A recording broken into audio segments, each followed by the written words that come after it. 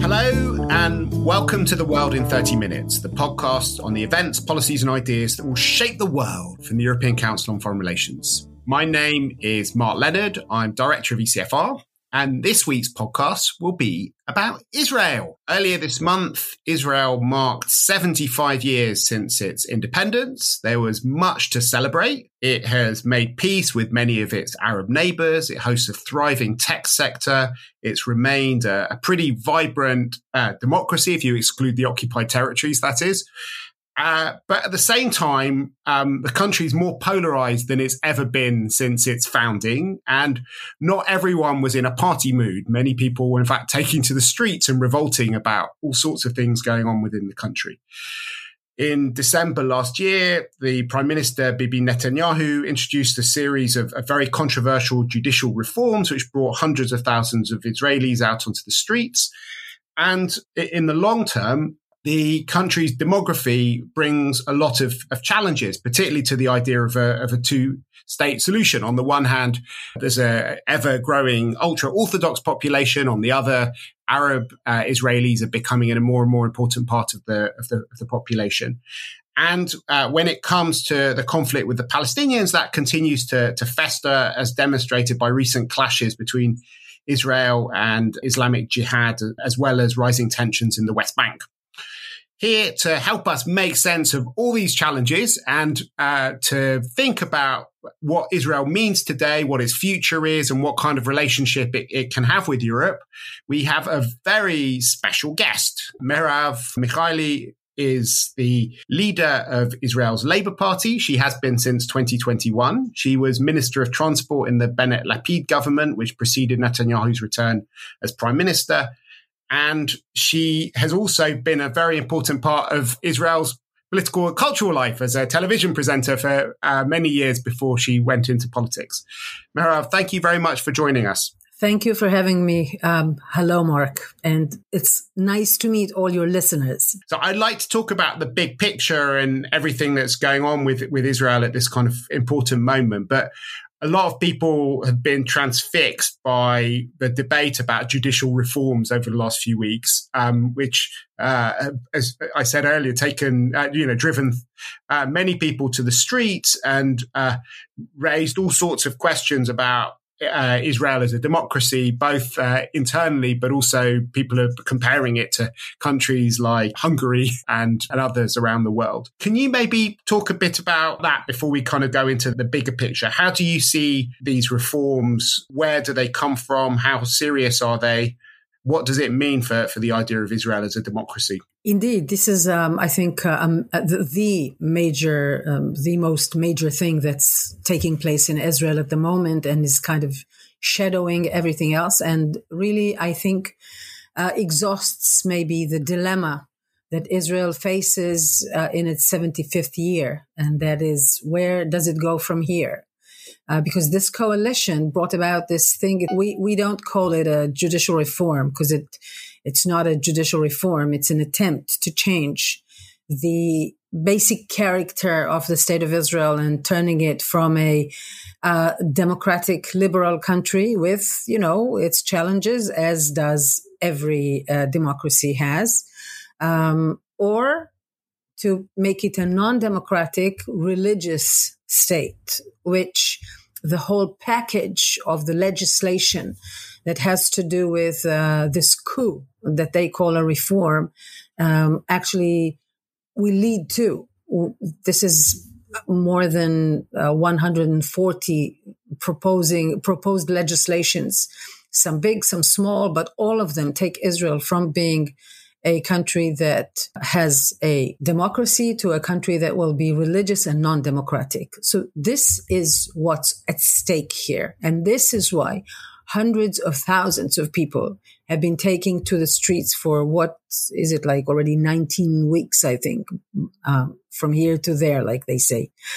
It's been a long time, and many, many people keep coming out every week and keep working, in any capacity which they may have. And we see, I think, every sector in Israeli society, starting from institutions, which we never saw taking a stand, such as the central bank or former security highest positions, or pilots, reserve pilots and fighters from other units in the army. We see doctors, we see social workers, we see teachers, we see really sectors who have never ever before taken a stand which is considered to be political, are now stepping up and saying this is something that we will not have, we will not allow to happen. So these are sectors that we've never before ever seen taking a stand that's that may look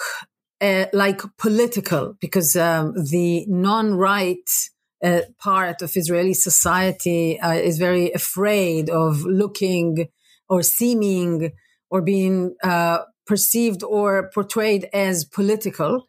And still they stood up and said, this is a red line which we will not allow to cross. We will not have our democracy taken away from us. Netanyahu put his reforms on hold, or coup, if you want to call it that, in April. And President Herzog has been sort of leading talks to try and find some sort of compromise since then. How do you see that developing? Has the Labour Party been involved in those talks? No, the Labour Party was against getting into any talks or negotiation with the coalition about that, because we saw, as I mentioned, that every sector in Israeli society and really officials who never ever before spoke up, speaking against it very strongly. We saw world leaders speaking against it. So Netanyahu's only option to get some kind of legitimization from someone to this strongly non-legit coup was from the opposition. And that is why Labour was strongly against doing anything that would even suggest that we legitimize this thing. So we were very much against going into these talks. But since part of the opposition, my colleagues Gantz and Lapid, decided to join those talks, then we decided to also join as sort of the gatekeepers to make sure that they are not giving away anything that shouldn't be given away. Unfortunately, though, we weren't able to do what we came to do in these discussions, because they are held in a very non-transparent way. Labour was not invited to all the talks, and so we withdrew from them already a good number of weeks ago.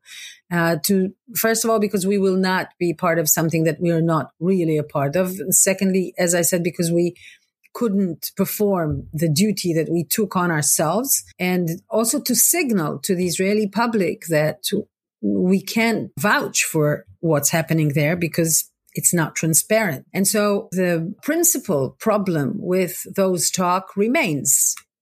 It is legitimizing something that should not be legitimized to begin with. This morning we saw something in Haaretz newspaper suggesting that they may agree on something in order to achieve something else.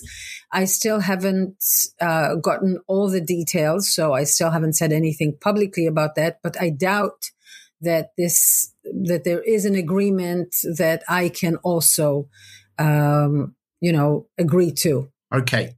Maybe we can expand the focus a bit and talk about some of the trends in Israeli politics more generally. The party you lead has an august record. It's associated with Israel's founders and many of its greatest statesmen and women. You had a picture of Golda Meir on top of your head when we were talking earlier. But for the last 20 years or so, the left has been on a clear downwards trend, and the right has been dominating not just the institutions of government, but the discourse around politics more widely, in fact, almost completely in some areas.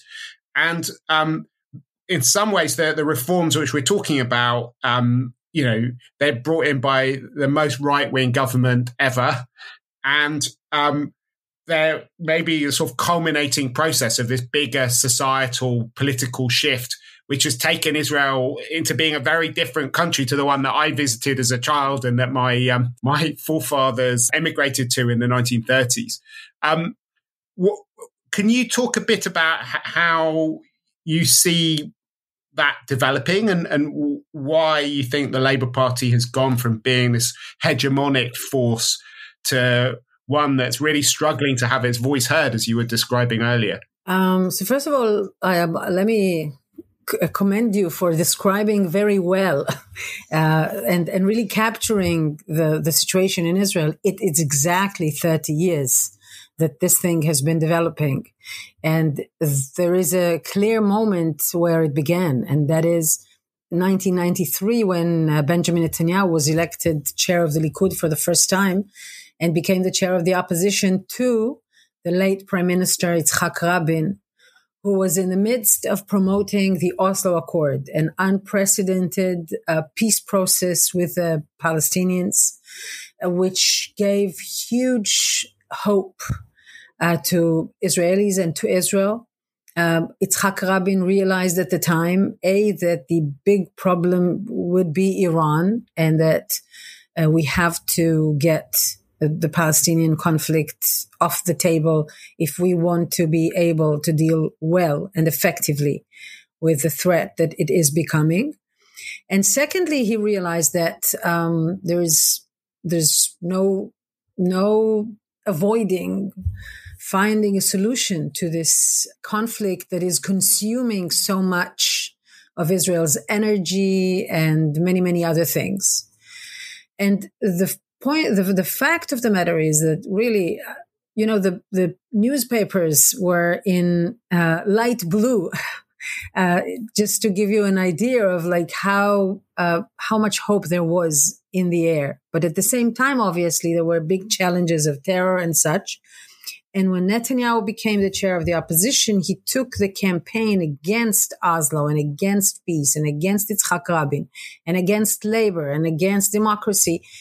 He took it many, many levels up, unfortunately, to measures which we didn't have in Israel before, a lot of incitement and violence and demonization and delegitimization that we didn't have in our public and political sphere before that. And changing the essential question of where does Israel go to the one that we are seeing so clearly and strongly now. Is it a liberal, democratic state that is the home of the Jewish people, but has equality for all and has security that stems not only from its military power, but also from peace with our neighbors?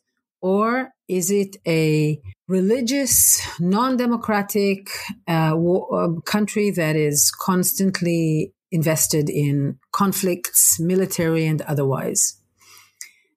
Unfortunately, the violence and the incitement have prevailed first and foremost because they led to the assassination of Yitzhak Rabin. And unfortunately, again, they continue to prevail because we see this in many, many other places in the world that are dealing with far right and the far right with those standards. I think what happened now is that a lot of things that were covered maybe under whitewashes, words such as security or Jewish or I don't know, have now came out for what they really are. The question of democracy versus authoritative state, the question of democracy versus a religious state. And that is what's on the line now. Now, in the process of this violence and incitement that, as I said, led to the assassination of Yitzhak Rabin, it also led to diminishing the political power of the liberal camp in Israel in general. It's not, labor's weakening, and it's dramatic because it was, before I took it on, it was always gone. Now, yes, we are very tiny. We are only 4 mandates, but when I took it in 2021, it was on its way out completely. It had 3 mandates and 0 in the polls for a long time. So, it's not only labor. It's the fact that the bodies that wanted to replace labor, first of all, are not, to this day, are not advocating for the same ideology, the liberal Zionist ideology that really formed and established the state of Israel. And secondly, do not have enough political power to be able to form a democratic liberal government. And that is the biggest challenge that lies ahead of us, which we must be able to really live up to. And that challenge is kind of mainly a demographic challenge. It's interesting. People always say demography is destiny. And a lot of people thought that it was the demography which was going to drive the peace process and which was going to lead to a lot of the developments that you talked about. But interestingly, the social basis for that sort of secular, peaceful, democratic Israel that you're describing seems to have been challenged by massive inflows of people to the country. Demography's led it in a very different direction to what people hoped at the beginning of the 80s. Well, I always remember that demographic prophets usually do not fulfill, that usually, I mean, if it were true, then first of all, our planet would not have been able to contain us long ago. And in America, Republicans would have been like already, without any chance for a president, et cetera, et cetera. So I remember very, very clearly that nothing is given. Nothing is a given. Nothing is fate. I do not believe in fate. I believe that we create our destiny. And it's in our hands, and we have to realize it, and we have to act on it. We have to be able to take responsibility and to do what is needed in order for the reality we want to see form by us. So I am not discouraged by demographics at all. What I am is worried about the unequal resources that the right and the extreme right and the settlers and the ultra-Orthodox have, which enable them to take over, as you described, to take over the political and the public sphere in Israel and to take over the discourse. Resources that unfortunately we do not have on our side of the political map, and we have to obtain in order to be able to fight back effectively, more effectively than we do today.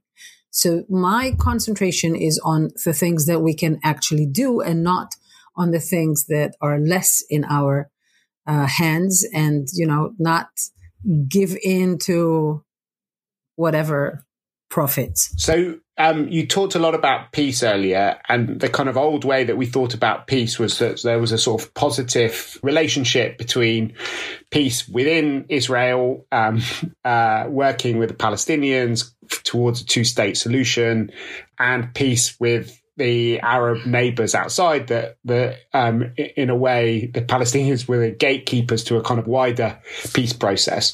But those two trends have been decoupled recently, in that there have been some advances with Arab neighbors, particularly around a sort of shared fear of Iran, and the Abraham Accords were, the most powerful example of that. And people are now talking about the possibility of having some sort of settlement with Saudi Arabia, which would build on the Abraham Accords. But on the other hand, the two-state solution has never looked further from a reality, both on the ground as settlements continue in different places, but also there is no peace process that worth its name anymore, and not even any kind of leaders in many parts of the territories that Israel could talk to, even if it wanted to. If you could talk about how you see the future of peace, both internally with the Palestinians, but also how that relates to the kind of wider prospect of de-escalation with Arab countries. It took me a minute to realize that when you're saying internally, you mean the Palestinians. In Israel, it certainly is not perceived as internally. And it's part of the challenge to not have all of the population, the Palestinian population, a part of the one state, because this will be the end of the Zionist vision.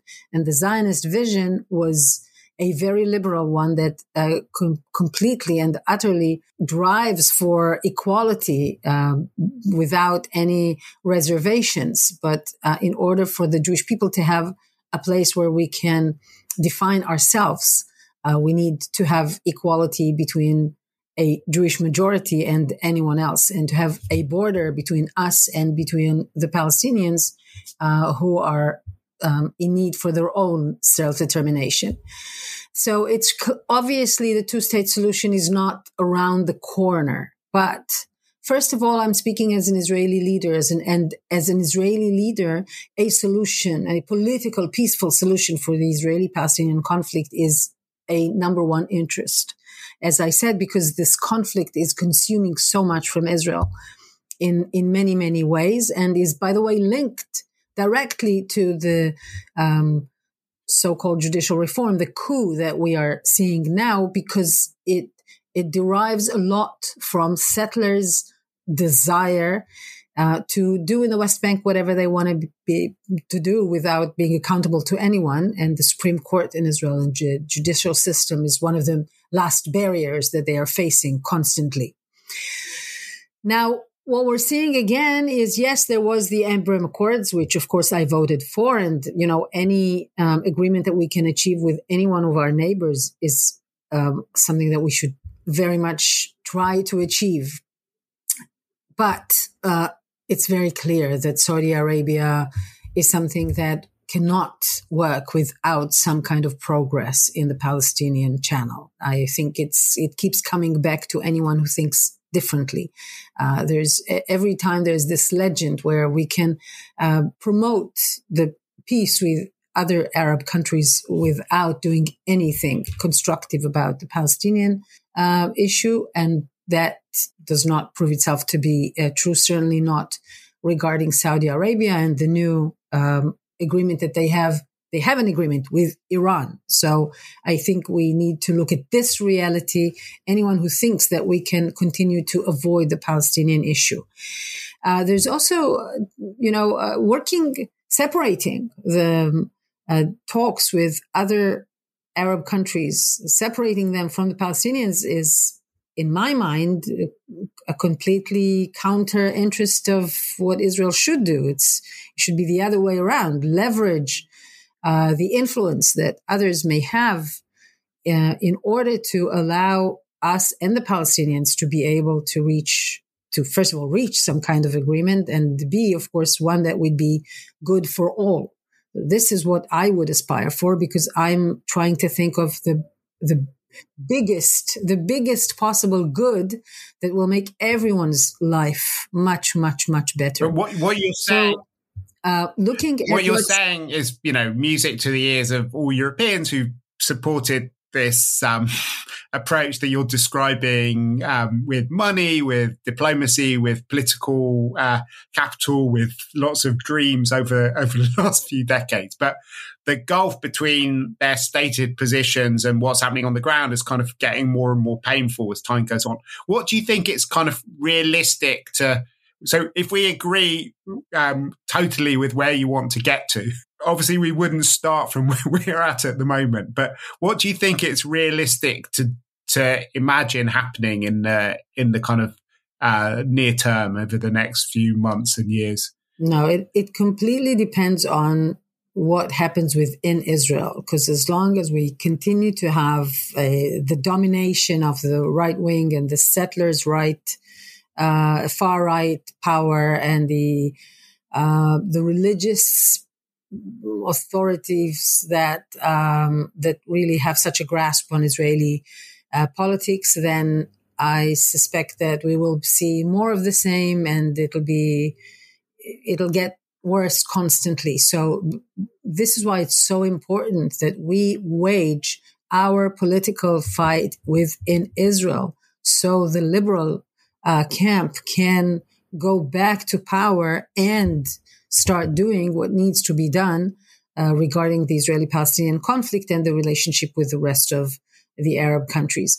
You said this is music to Europeans' ears. That's I always say the archive is my friend and my alibi, because long before I came to politics, I was, one of my many activities was promoting the Arab League Peace Initiative at the time, which is in principle still there. Of course, a lot of things have happened, but the idea that is in the basis of this initiative is one that we should seek to promote.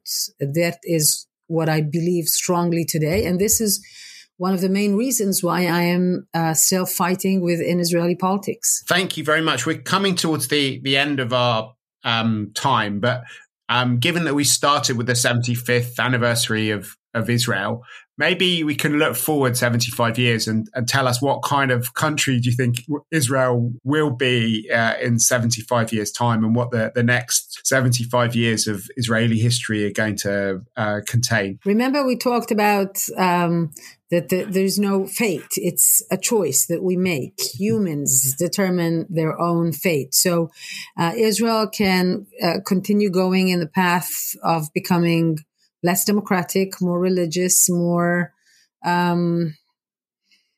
less good for itself, for its inhabitants, and for its neighbors. And it can choose the path of going for its strengths and in innovation, in creativity, in so many successes, and in being also such in everything that has to do with democracy, with giving more freedom and more equality of opportunities to all of its citizens, men, women, the gay community, Jews, non-Jews, etc., etc. It's all there. The potential here is huge. We just have to decide to go for it. I know that I am committed to take Israel in that direction. And you mentioned a lot before about how, any progress is going to be endogenous. These are Israeli political battles which need to be fought, and that's what you're committing yourself to do. And Europeans, obviously, not even the most important external players to the extent that they can shape things. But what do you think European governments should be doing at the moment to kind of encourage the sort of developments that you've been describing? I think it was Mark Twain who said that patriotism means standing by your country at all times and by your government only when it deserves it.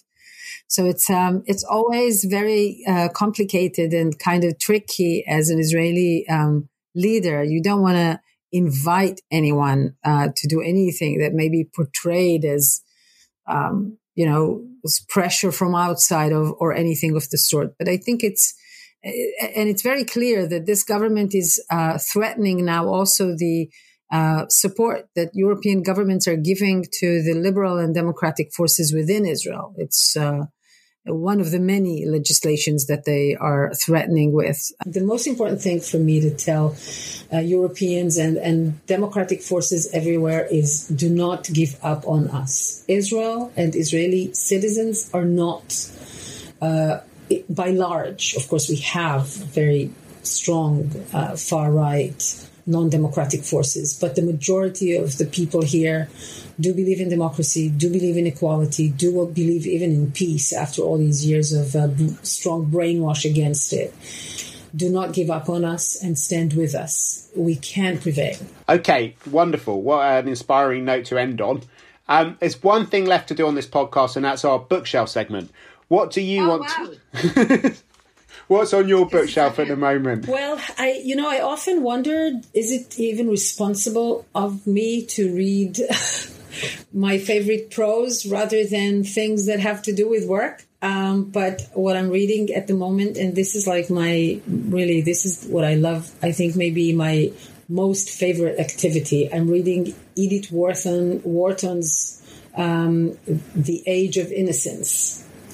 This kind of literature is my favorite. Feminist women from classic Europe and the beginning of America, which, corresponds with the classical Europe. This is really my weakness. And when it's such good literature and it's and these are such important human lessons and feminist lessons, then yes, by all means. Fantastic. So we'll put up a link to all the publications we mentioned, including Edith Wharton's Age of Innocence on our website at ecfr.eu. If you've enjoyed listening to this podcast, please do head to whatever platform you use to download it and subscribe to future episodes. And while you're there, it would be wonderful if you could give us a positive review and maybe even a 5-star rating, because it will help other people come to the podcast. Yes, by all means. I'm giving you a 5-star rating. Fantastic. Thank you very much for listening. But for now, from Merav and myself, Mark Leonard, it's goodbye. The researcher for this podcast is Chiara Breker, and the editor of this episode is Mireia Farrow-Saratz.